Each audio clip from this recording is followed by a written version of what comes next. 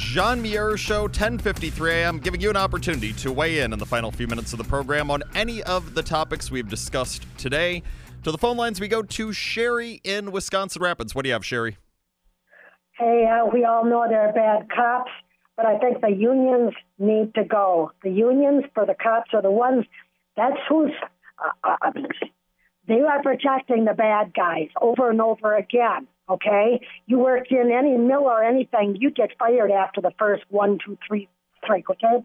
Also, you think the COVID and the riot and all this kind of scaring and stuff is so that the Democrats can cover up what a horrible candidate they have, and so that all these people are going, yeah, riot, COVID, and all of a sudden tomorrow it's voting time. Go for goofy Biden. Okay, I'll let you go on that. All right. Well, Sherry, thank you very much for the call. To the first point, I have not seen any instances of unions, police unions coming out in support of those 4 officers in Minneapolis. If they have, again, I have not seen it, but obviously they're in the wrong because what those 4 officers did was absolutely despicable, and they should be criminally prosecuted for what it is that they did to George Floyd.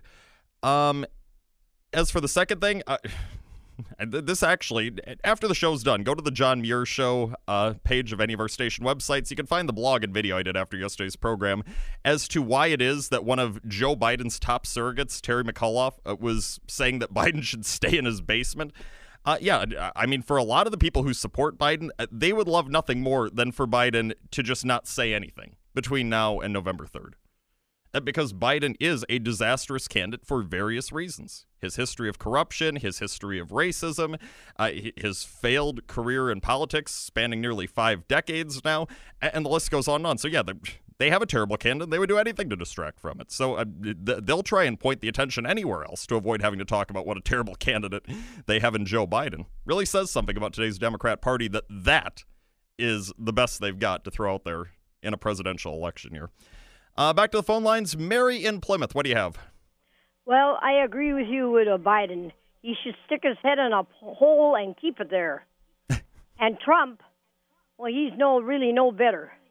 How so? My sister is in heaven now, but she wanted to see a woman president in office before she died. But I'm going to make sure her wish comes true someday. Well, Mary, I have no problem with a woman being president. The problem I have is with the woman who was running in 2016 being president, Hillary Clinton, because going back to what we said in the last segment, during that election cycle, she didn't tell us anything as to what she would do to benefit the United States. All it was, I'm an elitist, I'm a Clinton, I'm a woman, vote for me. I mean, that doesn't seem like good enough reason to vote for someone. Yeah, but I'm going to tell you right now, I think her husband didn't help. You know what I mean? Of all the bad stuff that man did to that woman, and she stuck with that man, I'd have divorced him. Well, I think a lot of people would have. I think a lot of people would agree that, yeah, Bill Clinton, I mean, he's no angel by any means. He's done a lot of things wrong in his personal life, in his political life, all of that stuff. But at the end of the day, I mean, Hillary Clinton, I don't think she lost because she was a woman. I think she lost clearly because she was just a terrible candidate who was not likable or believable, that she was actually looking out for the United States. Would you agree that going forward, it really doesn't matter if we're talking about a man or a woman? At the end of the day, we should just vote for whichever candidate seems to have the best message for the United States? I agree with you, but when it comes to Trump, he's got money. He can buy his votes. But he doesn't need to go buying votes from people. Well, that's the thing. It's just people gravitate toward the guy. Well, that's your personal opinion. You don't have to like Trump. Do you appreciate a lot of the things Trump has done to better the United States? But Biden, he, as far as I'm concerned, he can stick his head in a hole and never come out of it. He's a Chinese lover. Well, you and I agree on Joe Biden. Then I'm just wondering with Trump. Okay, a lot of people don't like certain things about Trump. There are certain things that I personally don't like about Donald Trump, and I've noted some on this program in the past. Would you say, though, that Trump has objectively done a lot of great things for the United States? It depends on what you're aiming at. Well, just in various ways. I mean, in terms of looking out for U.S. interests abroad, not allowing other countries to take advantage of us, fighting for national security in this country. Before all of this stuff happened that was out of his control, being phenomenal for our economy. I mean, well, I am myself would like to see a president help the young soldiers and women and men and the children that are coming up in this world.